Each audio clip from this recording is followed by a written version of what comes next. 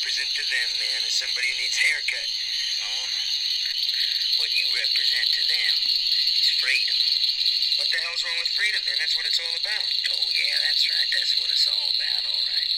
But talking about it and being it, that's two different things. I mean, it's real hard to be free when you are bought and sold in the marketplace.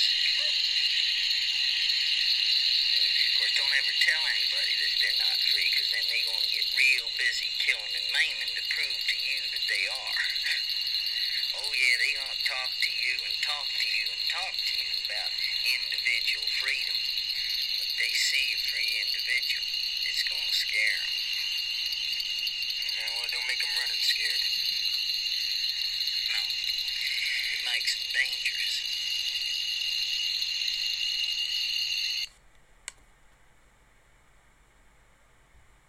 I'll tell you one fucking thing. I hope we get fucking hotter than shit just to stuff it up them 3,000 fucking people that show up every fucking day. Because if they're the real Chicago fucking fans, they can kiss my fucking ass right downtown and print it. They're really, really behind you around here. My fucking ass. What the fuck am I supposed to do? Go out there and let my fucking players get destroyed every day and be quiet about it? For the fucking nickel-dime people that show up? The motherfuckers don't even work. That's why they're out at the fucking game. They only go out and get a fucking job and find out what it's like to go out there and a fucking living. 85% of the fucking world's working. The other 15 come out here. A fucking playground for the cocksuckers. Rip them motherfuckers. Rip them fucking cocksuckers like the fucking players.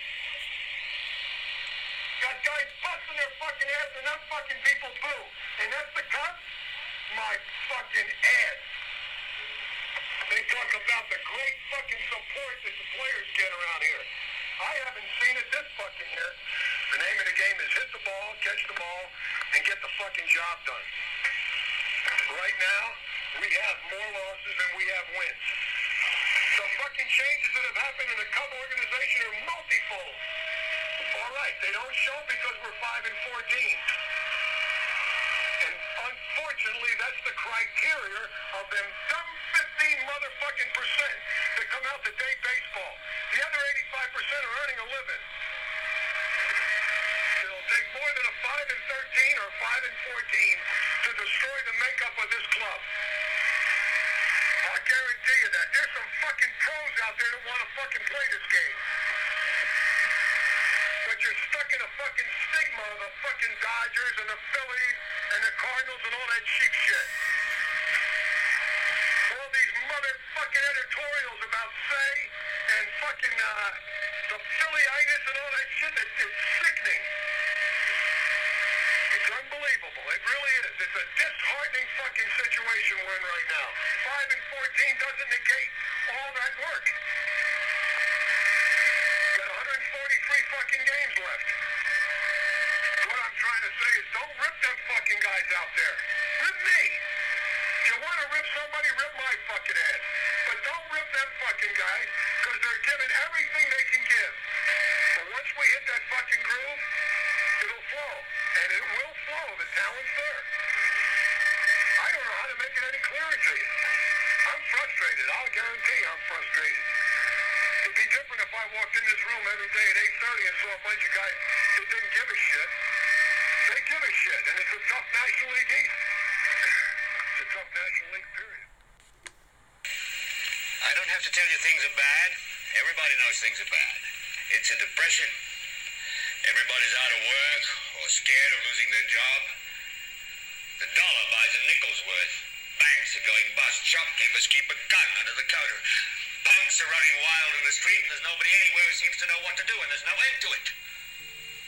We know the air is unfit to breathe, and our food is unfit to eat.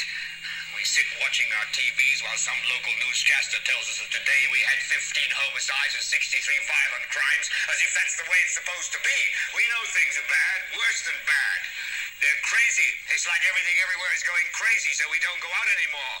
We sit in the house, and slowly the world we're living in is getting smaller, and all we say is, please, at least leave us alone in our living rooms. Let me have my toaster and my TV and my steel-belted radios, and I won't say anything. Just leave us alone. Well, I'm not going to leave you alone. I want you to get mad. I don't want you to protest. I don't want you to riot. I don't want you to write to your congressman because I wouldn't know what to tell you to write. I don't know what to do about the depression and the inflation and the Russians and the crime in the street. All I know is that first, you've got to get mad. You've got to say, I'm a human being. God damn it. My life has value. So, I want you to get up now. I want all of you to get up out of your chairs. I want you to get up right now and go to the window, open it, and stick your head out and yell, I'm as mad as hell, and I'm not going to take this anymore. I want you to get up right now. Get up, go to your windows, open them, and stick your head out and yell, I'm as mad as hell, and I'm not going to take this anymore. Things have got to change. How many stations does this go on? You've got to get mad. You've got to say, I know it goes to Louisville and Atlanta. I'm not going to take this anymore. Then we'll figure out what to do about the depression and the inflation and the oil crisis. But first, get up out of your chairs, open the window, stick your head out and yell, and say, I'm as mad as hell, and I'm not going to take this anymore. Blue Moon Detective Agency. If you're in trouble, if you're in a jam, don't tell me. I don't give a damn.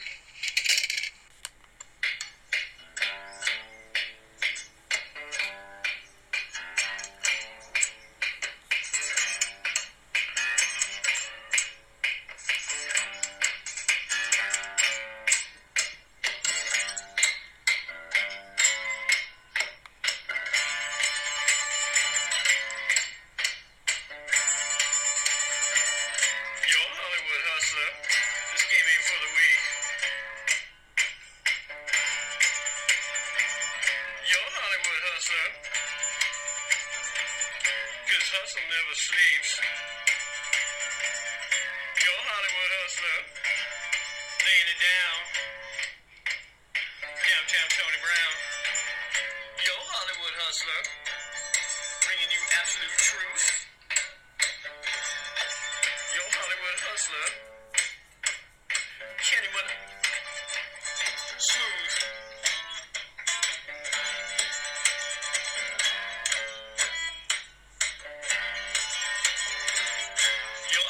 Hustler. Let's have some fun. Hollywood Hustler. I'm fucking done. On the well, you know, hey, you know. Our next topic of conversation is Barry Manilow. I love that man. I love that man. Cheers. I grew up listening to him and Barry White. I grew up listening to both of them. Well, they were hot and heavy at the same time. The 70s, that's for sure. Yes.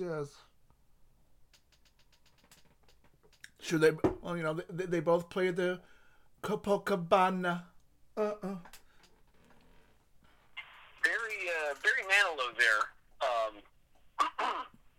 I got speaking of concerts last year that we got to see. I had the absolute pleasure of finally getting a chance to catch Barry Manilow live in concert in Vegas. And shout out to our mutual friend Brian Hjortdal. I know you know that guy. How you doing? For making that happen. Because that was, I didn't even know how bucket list it was to go see Barry Manilow live. Oh, I'm sure it's a good show. I'm sure it's a good show. In flying form, man. Yeah. Well, I mean, you know, even more so now. I mean, you save that show more now for with all this going on. By all means, I mean, the thing I liked about Barry Manilow is he had a residency. Mm-hmm. In Vegas, and talk about a guy that's comfortable in his own skin nowadays. Oh, for sure. Yeah, he just lets loose. Let back loose. to the concept of sold out. A lot of people think, take the residency in Vegas, you're sold out. Oh. No, I think if you take a residency in Vegas, it's almost like Tom Selleck taking a show on TV, right? Like, what else do you have to prove? You know what I'm saying? Well, but if you're offered a show in Vegas, I mean that's that would be like a future sponsor of Cadillac. I mean, like you've arrived. I mean you've arrived way. I mean, like years prior. I mean who wouldn't want to spend 2 weeks or 2 months in Vegas? Oh, and by the way, yes, you do get paid. just a little something for you. Yeah, you do that. Well, it's kind of an indicator, in my opinion, of top of the food chain. Absolutely. As a musician, part of the natural order of things is write, record, tour, repeat. Right? Mm-hmm. You go into the studio, you write an album, you record it, you release it, you go out and you tour the world in support of it, and then you rinse, lather, and repeat. Mm-hmm. And so you take the show to the people. Mm-hmm. Right, now, right. You get to a level like Aerosmith or Kiss or Barry Manilow or Christina Aguilera or Mariah Carey or any of the number of artists that are pulling down a successful residency in a place like Las Vegas. You are now in a position in your career where you don't have to take the show to them. They will come to you.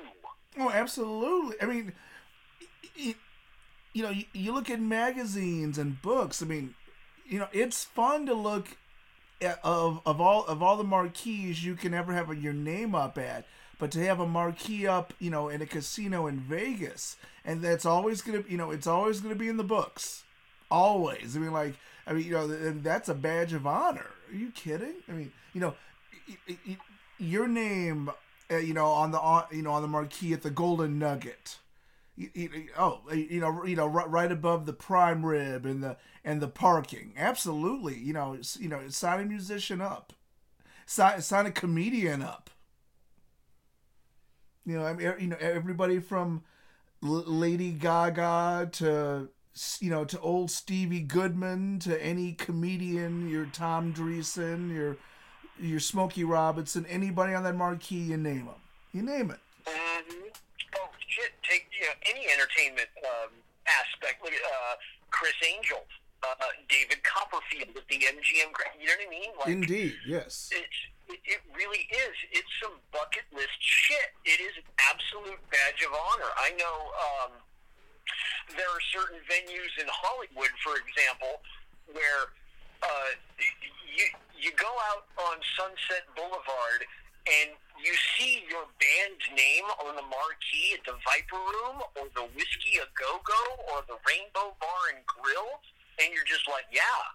That's me. I did that. Absolutely. I put the time, the effort, the hustle, the dedication to get to this point where they want me in their venue.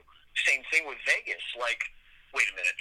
The Hard Rock, the joint at the Hard Rock wants me to play there for a week? Are you fucking kidding me? Sold. When? Give the people what they want. Yes. Yes. I think it's funny. We're talking about ego because you, of all people, specifically, have a ridiculously big head on your shoulders. But it's a bobblehead. You can take it off anytime you want. I miss my alter ego. I miss all three of them. Or four. I miss all four of my. What characters do you play at the ballpark anyway? I'm curious. Aside from Jackie Robinson, what bobbleheads do you have in your collection? No, it's all four of them. It's the black, it's the Latino, the white, and the Asian. We have all four. Collect the set. Oh. Uh-huh. And then it's me and it's two other guys, and I miss them, and I miss the costumes, I miss the ballpark, I miss the people, I miss the food, I miss the good times, I miss the hugs. The sounds, the smells, the sights. Oh God, I miss the ballpark. Oh. Did I mention I miss the hugs? I just want to make that clear. I mean, Yeah, me too. I got lucky, if you will, 2 weeks ago. An old friend of mine from like 25 years ago, from my first church. Okay. Yes. This guy, I'll name him Sean Scotty. We're gonna sing his praises for a minute, and I'm gonna throw some gratitude his way as well. Scotty. Because we've already mentioned my brother and then glossed over him in fine fashion. I'm not giving him any more airtime. Brian So Sean H. Sean Scotty, I hit him up out of nowhere on a Friday and said, yo, I've tried everything I can think of. My son is flying into the airport in Albany tomorrow afternoon. I have no way to get him here from there. I'm screwed. Father to father, I need an assist. And this man, who I haven't seen in 25 years, delivered in fine fashion. Woo! And the weird thing was, two things. One, you ever have one of those friendships where, like, 10 days later, 20 days later, 20 years later, it's the next day? Like, nothing, like there was no time lost? Oh, yes. Just, Oh, yes. Oh, yes, indeed. Yeah, it was absolutely like that. Like, 25 years later, it was the next day. And this guy was my first guitarist ever, in my first band ever. Shout out to Torn Veil. we played in the church sanctuary, right? As a three-piece. He shows up. He delivers my kid to me, and yet the next hour of conversation is him on the lawn and me on the porch. I couldn't hug him. I couldn't give my boy a hug, man. Like, I've been friends with the man 30-some odd years. I couldn't give him a hug. Oh, it man. Was weird. It was the absolute weirdest, most unintuitive fucking thing ever, man. Well, I mean, well, for so many families and friends and just groups of people, I mean, for those that that lose somebody, in this period of time. I mean, you're not able to have a proper funeral. I mean, this is changing everything about how we say goodbye to our loved ones. I mean, oh, yeah. all of it. I mean, even before even before you were content with the memorial service or the cremation. I mean, now it's not only mandatory, but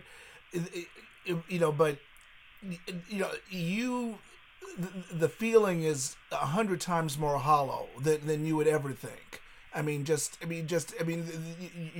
There's. Yeah, I can't fathom that. Yeah, the idea, like, lost my dad almost 2 years ago.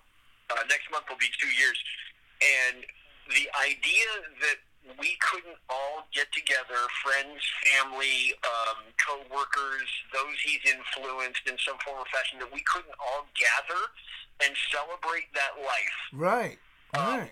Just that turns my stomach, quite frankly. That just hurts. That's a whole level of it. That's on par with like anybody that's getting the COVID right now. Yeah.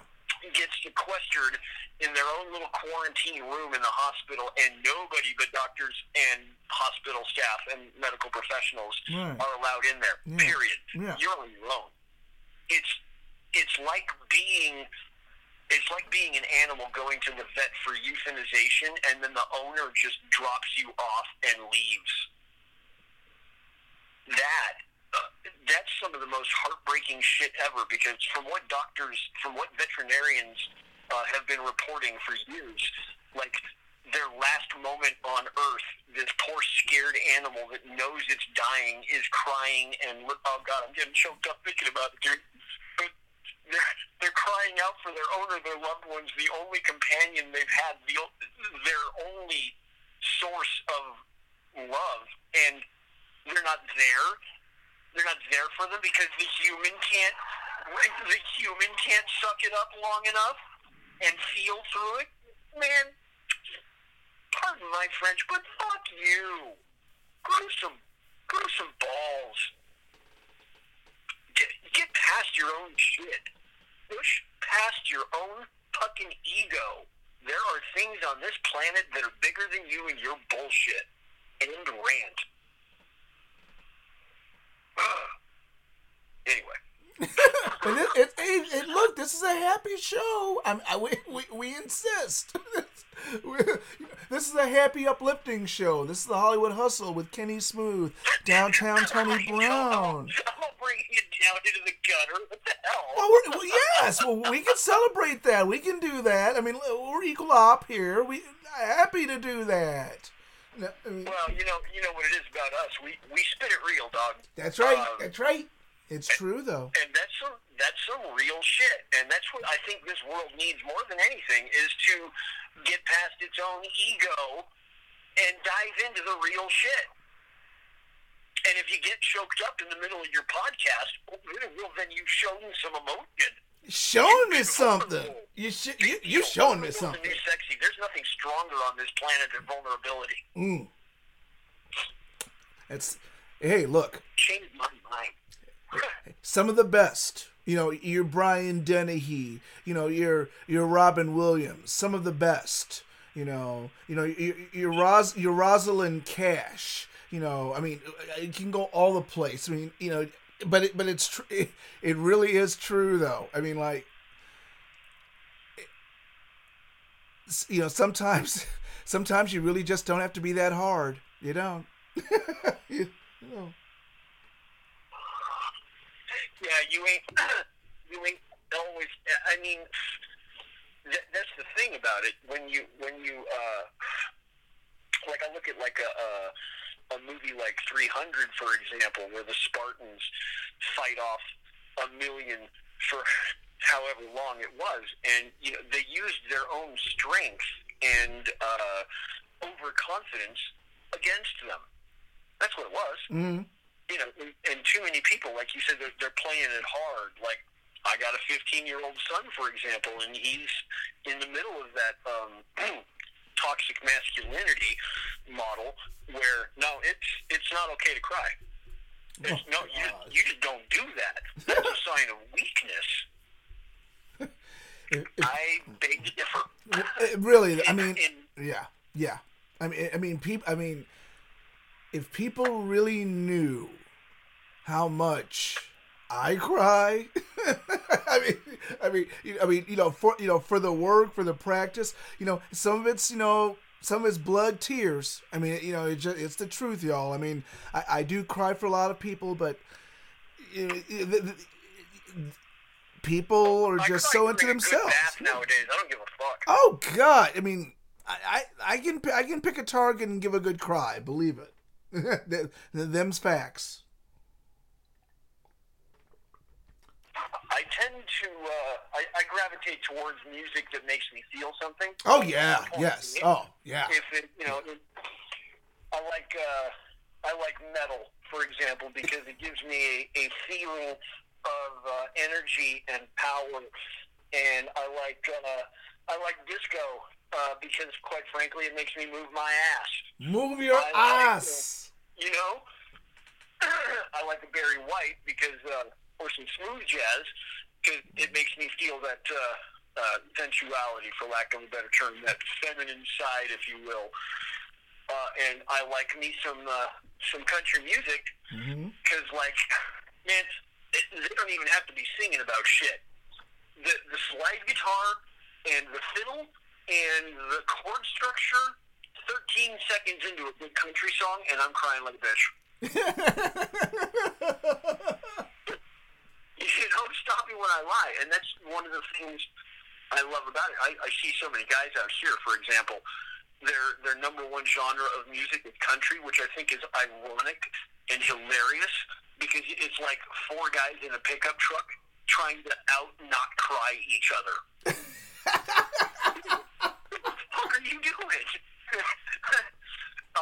One of the best nuggets I picked up this week in my travels was during one of my coaching calls, because yes, even the greats again have a coach, and I want to be great. So I have several coaches because big brain. And the nugget for the week, man, here it is. You got to feel it if you're going to hear it. And that's absolutely on par with the original topic of conversation, which is ego. Ego gets so damn big and so damn repetitive that you find yourself pushing all of your feelings down and ignoring them and reserving them. And then if you're anything like I was, say, 10 years ago, you find yourself in a position where one day some little thing breaks it all open. And you're volcanic. Well, and now you're spilling you're hoping 20 years so. of hate out of your body in 5 minutes onto whoever the fuck just happens to be in the wrong place at the wrong time. Right.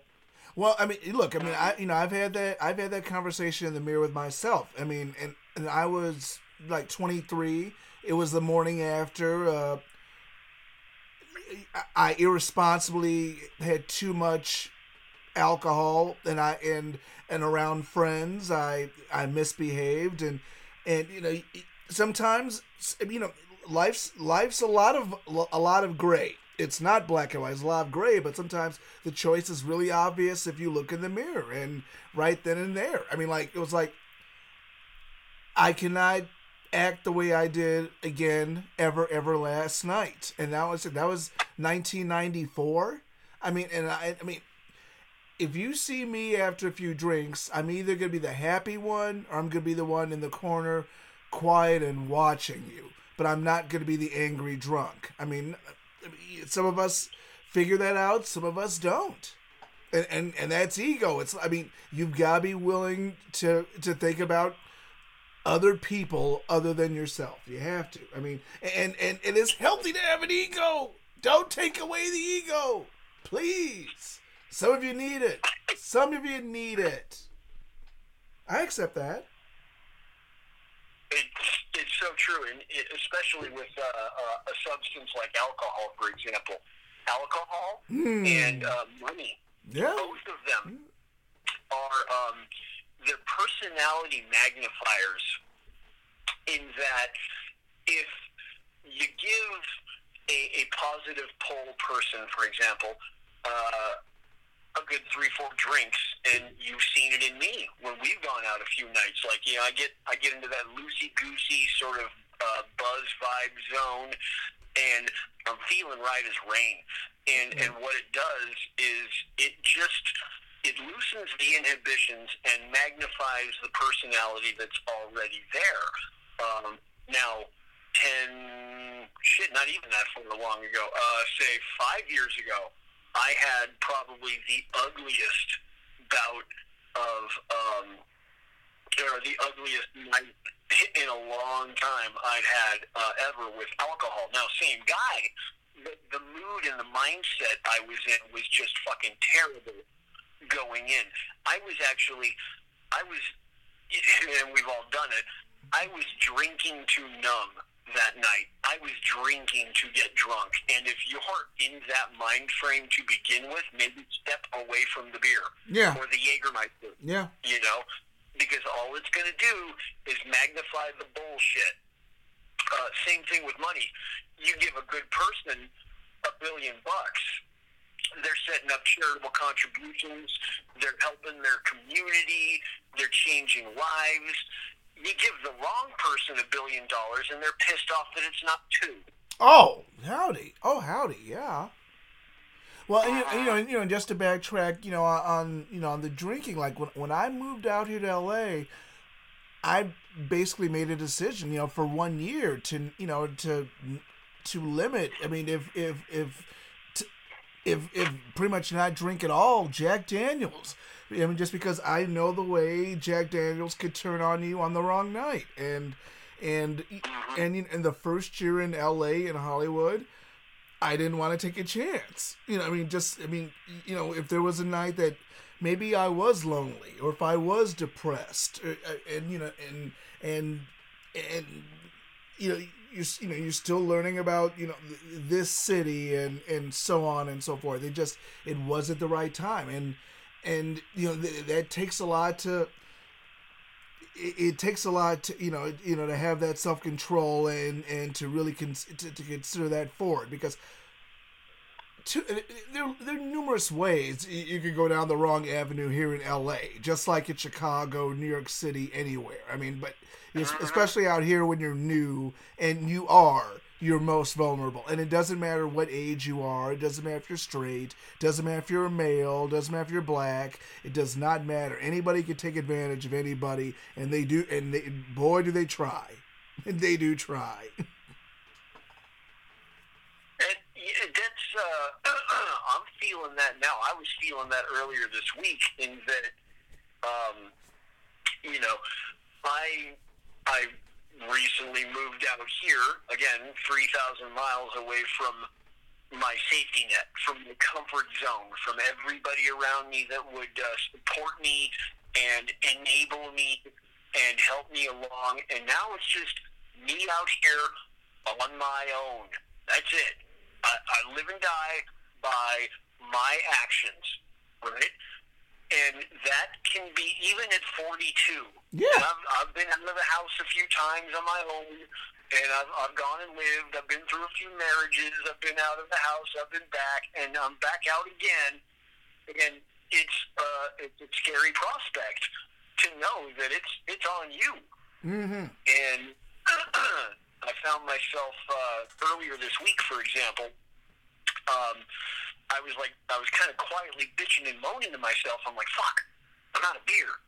Damn it, I don't have any more Jack Daniels. Oh man, I'm out of Malibu rum. I don't have any alcohol in the house. What am I going to do? And then, of course, that self-check comes in and says, you're going to suck it up and just not drink for a few nights. How about that?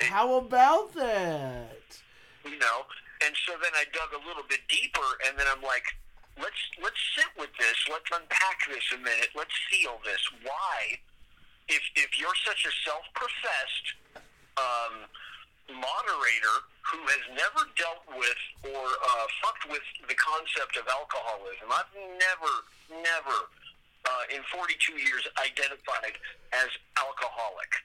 Even with the genetic disposition I've got towards it with my parental lineage, that's just never been my go-to vice, right? Mm-hmm. But here I am on a Tuesday evening going, damn, I really wish I had something to take the edge off. Right. And ask myself, right, why is that? Right. Mm-hmm. And I think it comes back to that comfort zone we were talking about earlier, where, because comparatively, we human beings, well, I had this thought earlier in the week as well. Water follows the path of least resistance, correct? Yeah, delicious, might I add, too. As I literally have it in my hand. What is our fucking body made of? We're at least 85% water. Of course, by nature, we're going to want to take the path of least resistance, which would be our comfort zone. Now, what I've done here with this move is I've to use one of my coach's analogies, Ed Mylett, he says, we humans, we have kind of a thermostat on the wall that's our identity. Now, for me, I like it at about 77 degrees. Okay? I'm very comfortable right there. And the second I start heating it up, my natural inclination, my self-destructive tendencies, my learned patterns of behavior tell me, whoa, take your foot off the gas. It's getting too hot in here. Let's adjust the thermostat, self-destruct a little bit, and bring it back to the comfort zone. And that was the realization I made. I'm like, oh, I'm on fire right now. I have a pad of my own. I have an album dropping. I'm making a fucking podcast over here. I'm writing my own album. I'm showing my kids you can do these things and chase what you love. I'm on fire over here. Mm-hmm. Of course I want to drink. Yes. Yeah. Of course I want to bring it back to my comfort zone and self-destruct a little bit. Well, and you may have also earned it. You may have earned it, and you may be right. But I earned it. I earned it, but then I drank it for a week. Okay? See? Like, quintessential celebrate since I got here. Mm-hmm. And then it dawns on me, are you celebrating? Or are you celebrating to the point of you need to check yourself before you wreck yourself? Indeed, indeed. Well, I mean, well, this evening, a Saturday night. I mean, and I'm very good about, since the queue has went down, about Wednesdays or Thursdays about replenishing, and I haven't had to do it, and so this weekend it was like, well, I'm out of wine, and my means are good, but I just felt like, you know what? Let's just have one glass on Friday and none on Saturday. Just, and if we want to get it on Sunday, that's fine. I mean, there's nothing to prove, but and I usually like to have it, but I'm like, okay, we can just go without it tonight, a couple nights, no biggie, and we're not shaking here, we don't have any shivers going on, so same old. I mean, and I've had the lineage, and and I've had a stepfather that was an alcoholic, so I've seen it firsthand, and I could have easily have a couple of times if I've wanted to go that route, and no, don't it's nice to say I don't need to, don't want to, and there there's an Alcoholics Anonymous meeting place near my house. I mean, to not have to do that, I mean, and there's some that do. I mean, alcohol's a powerful drug, man. It's huge. It's large. Oh yeah, well, and it's everywhere. You can get it anywhere. Quite. So speaking of, it's essential. It is essential. The devil or the angel, you shall appear. That older brother of mine is calling on the other line. I'll call him back, but him, for example, I'm over here like, oh, I want and or need a drink. This guy's on the other side of the coin, going all 40 days of Lent without a drop of alcohol. It's doable. Scales, baby. I think the real strength in regards to alcoholism, again, comes back to moderation. Now, you can exit completely out of your life. You don't need alcohol to survive. It's not a basic human need. No. But the real strength, in my opinion, of character comes from being able to say to yourself, I'm going to have a drink or two, and that's it. Yeah. And then you stick to it. Yeah. Because self-confidence comes from keeping the promises you make to yourself. Period, end of the sentence. Oh, sure. Right? Totally. I mean, we've had our young 20s where, we could put it away. I mean, I think about some of those evenings. Evenings, weekends, whatever. I mean, you're putting away double digits of beers, without a thought. You're just having a good time. You figure it out, as the experience goes along. It's like, yes, you don't have to drink 8 or 9 or 11 or 12. I mean, sometimes 2 will do. 2 will do. It's definitely a struggle for just millions and millions of Americans, and again, it all ties together, man.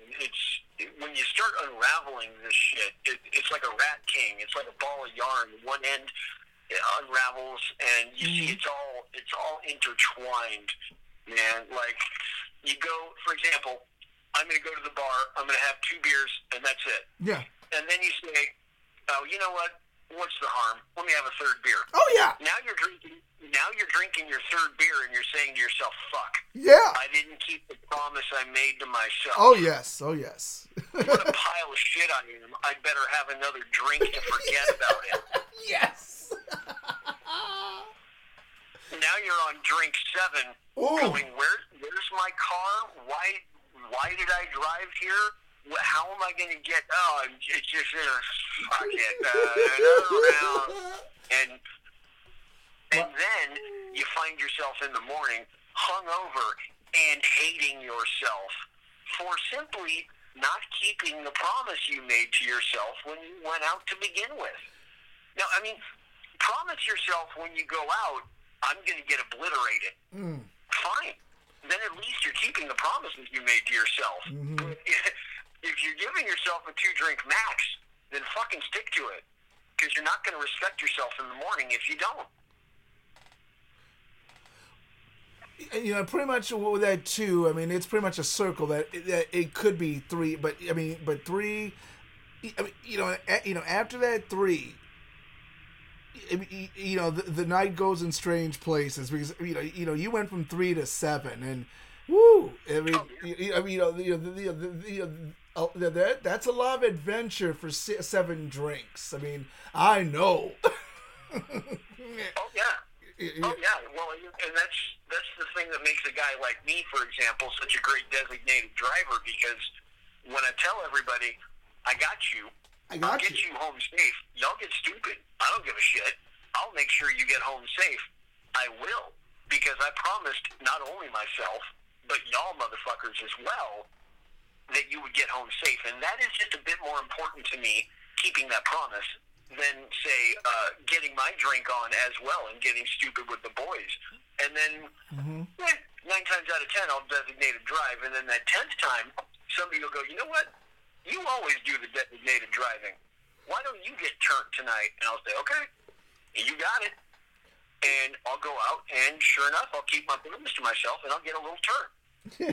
But in none of those instances do I wake up in the morning hating on myself for breaking the promise I made to myself. That's how you build self-confidence. You just keep those little promises, and then you gain the momentum.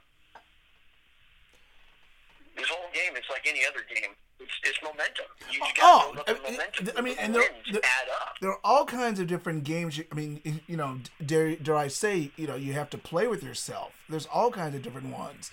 I mean, and you know, I mean, I'm lucky to where, okay, I've been in bars. I've worked in bars a big chunk of my life. I mean, I didn't plan on it, but, you know, if one, you've got some skills, and 2, you could be, even in this day, you know, this is a dirty word in this day now, social.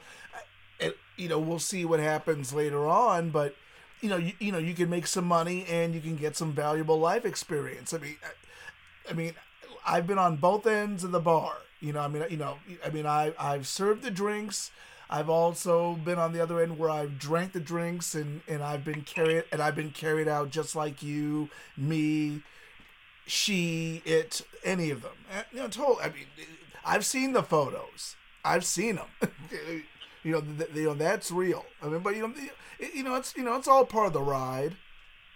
I mean, as long as there's no serious physical or mental hurt, it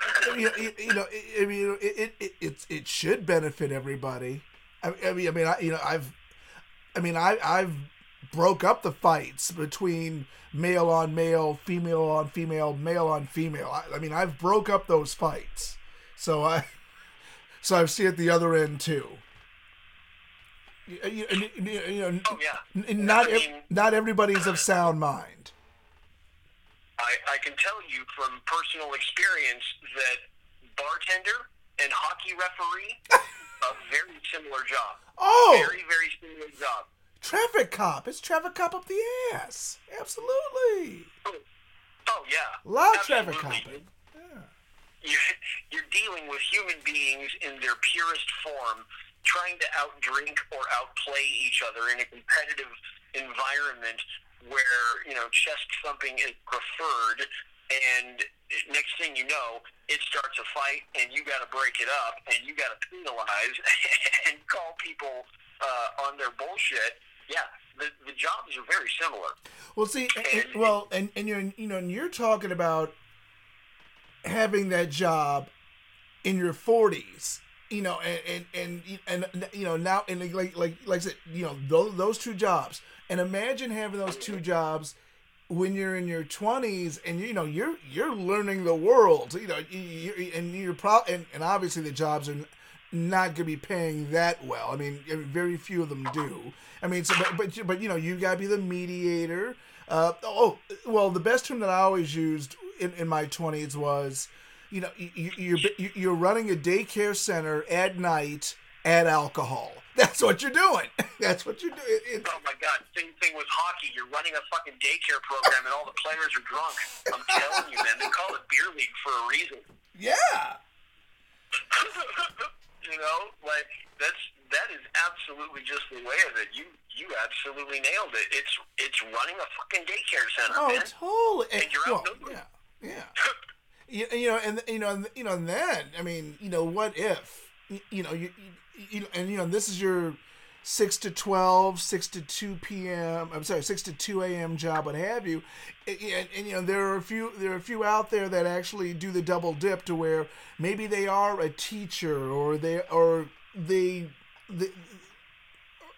job during the day involves children and interactive activities, and then at night, yes, they've got to turn around and work at a bar and police the kids that are over the age of 21. These are all truths. These people exist. And buy them a drink too when this is over with. Buy them a drink too. Much like hockey players should have to referee a few games, I think anybody that's going to go out and go drinking should have to 10 bar first. It should be par for the course. Oh, well, 10 bar, work a door, and not just work the door, on a nice sunny summer day. I mean, like, especially the ones that have got to do that on the East Coast or Midwest, winter time in December, in January, and they've got to be outside hoping that they have a heater. You will be so respectful of the industry. You would be. I mean, if you had to bar back and clean the garbage and clean the toilets and if anybody pukes, oh yes, you would. Your attitude would change, totally change. I miss those days. You and me both.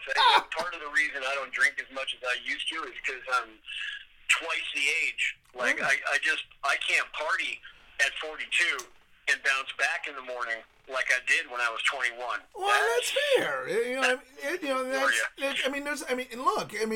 It doesn't mean that you can't party, but you're not expected to go at it like at 21 or 18. I mean, just no. I mean, there's got to be a level that's very comfortable if you're 42 or if you're 52. But if you start behaving a certain way 20 or 30 years younger,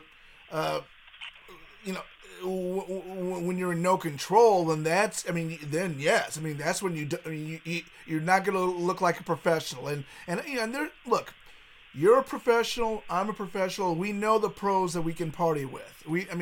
Of that age. And I mean, you just true, know. Especially in our respective industries, it's almost in the job description. It's almost a requirement of the job. You better be able to put a few back. Oh yeah. Well, you need to be able to party, and you need to be able to, to be able to, to total run. You got to run a puppet game. You got to know when to pull the strings. I mean, all of that. I mean, part daycare center, part puppeteer, part traffic cop. Woo! I need a drink now, and I'm out. I'm dry. Mm-hmm. Yeah, I mean, especially like if you're an actor, for example, you got to be able to go to the cocktail parties and mingle and meet and greet and put a few back and hold your alcohol, because if you can't hold your liquor, you're going to end up in Harvey Weinstein's fucking suite, and it's not going to end well. Well, yeah. I mean, well, Yeah, oh no, there's not a yeah, but no, it's like, but if you don't have a hold of it, I mean, now how can I put this? Well, no, I had season tickets for years in arguably one of the best one of the best places you could ever have a party at, Wrigley Field in the bleachers. So I have my party stripes. So what happens is when you take somebody from the Midwest, especially Midwesterners that are very renowned for their partying. I mean, by all means. I mean, we have a winter, so we live it up. But then when you go from that atmosphere to move out in L.A. and Hollywood, if you're in this business, you have to really check yourself. I mean, you cannot show your hand. You just can't. You can't do it right away. You might not be able to do it for years, and sometimes you just can't do it with certain people. I had a manager. The only manager I had out here that frowned on me drinking 3 Miller Lights. So that is real. People do watch, and then they can't wait to call you out. You were drinking these beers. And it's like, you're an adult. The last thing you're thinking about is somebody trying to rein you in, calling you out for you having beer. But that does happen. That does happen. It does happen out here. Whether for better or worse, whether you think you deserve it or not. That does happen because the eyes are everywhere. Well, the man is always watching. Oh. I can tell you as a self-professed member of the club, see, I do have the complexion for protection over here, and typically the man is that with the complexion for protection. I can tell you, the man is always watching, like always watching. In fact, now they've got it to where they're watching us on our phones while we're scrolling our Facebook. Well, now, yeah. Well, they want to know. Well, they want to know where you are. Well, they want to know where you are. Yeah, they want to know where you are. So, in this juncture, they want to know where you are, so you're not spreading anything. They want to know where to track you down. It's like, oh, you've got this, and you're here, and you're around how many people? No, yeah. We've crossed that point. For all the movies that we've watched over the decades, hopefully everybody's watched enough movies with all the angles, because if it's not a page out of a Andromeda Strain or Planet of the Apes, then you could just take Ned Beatty from Network, because right now the character that Ned Beatty plays in Network is the same like a lot of people right now that have money ahead of science and ahead of God, and they're like, it's time to go back to work now, because they're all about the Deutschmarks and the rubles and they're not about the heart. So all the movies that we've watched over these decades, we've got it all right now in real life. It is Groundhog Day. We've got Groundhog Day, everybody. It's this whole pandemic lockdown thing is driving everybody crazy because, let's start with pointer number one, and we'll just touch on pointer number one. I don't even need to go further down the rabbit hole than this one. As a licensed financial advisor, I can tell you with a professional opinion that people are freaking out because people in this country are always on average. Way above average. It's a 90 percentile average. We're 2 to 3 paychecks away from homeless in this country. In any given household across the country. Yeah. Well, definitely the ones that have been loud this week. They're in the Midwest, and and it's mid-April, and it's snowing in some parts, and it's still, and it's cold, and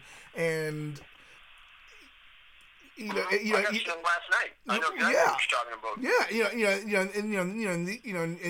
about. These people have cabin fever with all the trimmings. So, these people are tired of waiting. Like and it's nice to have the Midwestern I want to work mentality, but when you're grouping 20, 30, 100, 200 people when you're not supposed to, now you're showing that you didn't go to school either. You just are. I mean, I get it. I mean, no matter what is said. They're all scared and angry. Oh, sure. Because the rent, as my father would say, the rent is always due. Always, okay? Yes.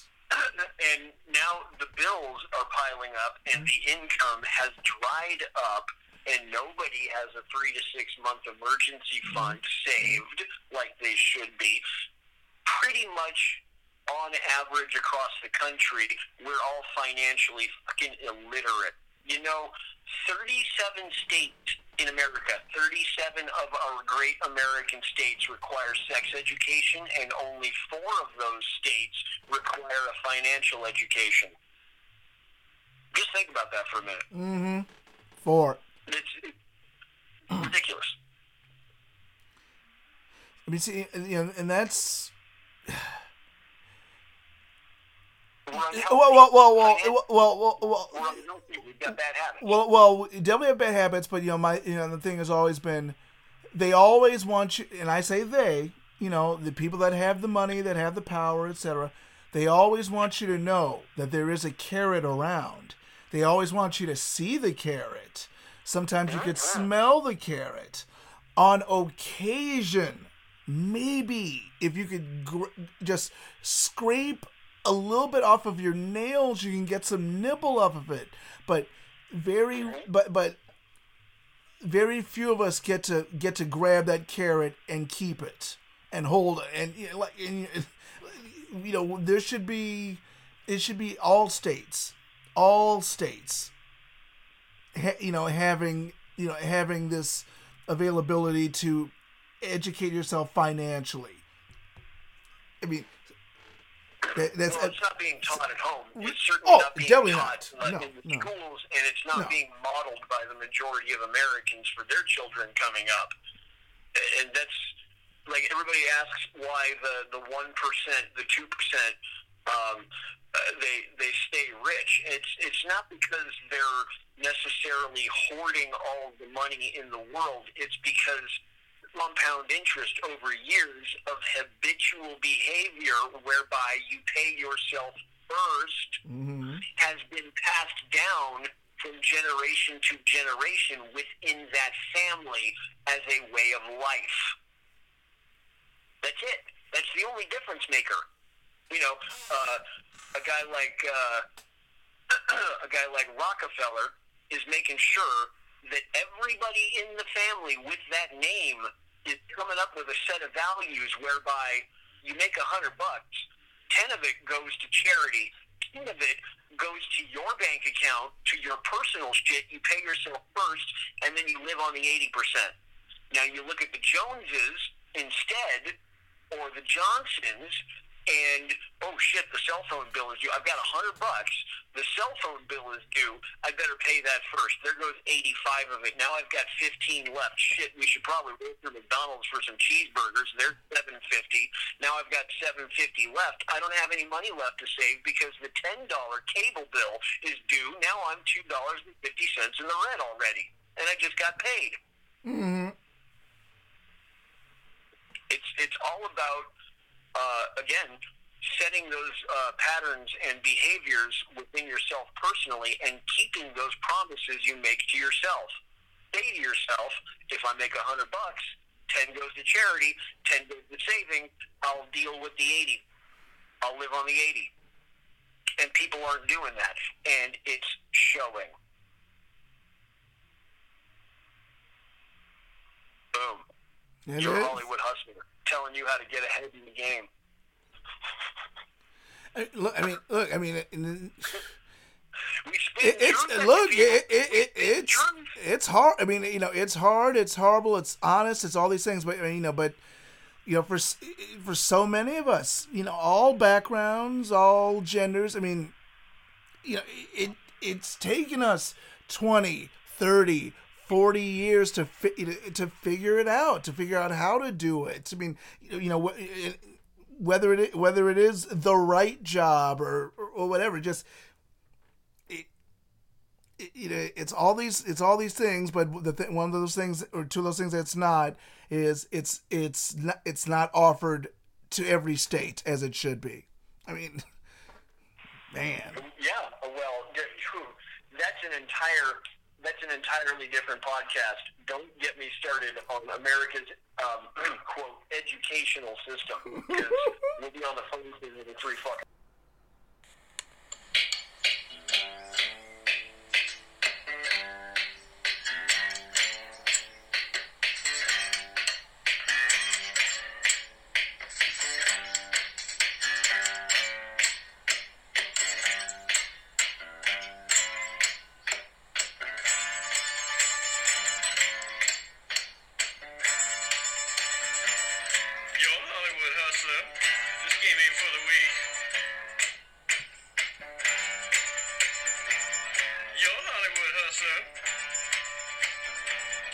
Cause hustle never sleeps.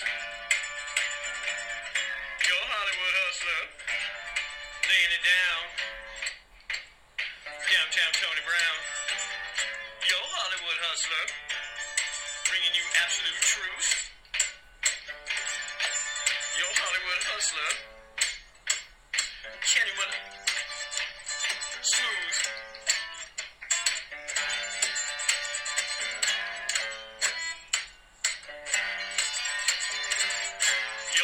Hustler.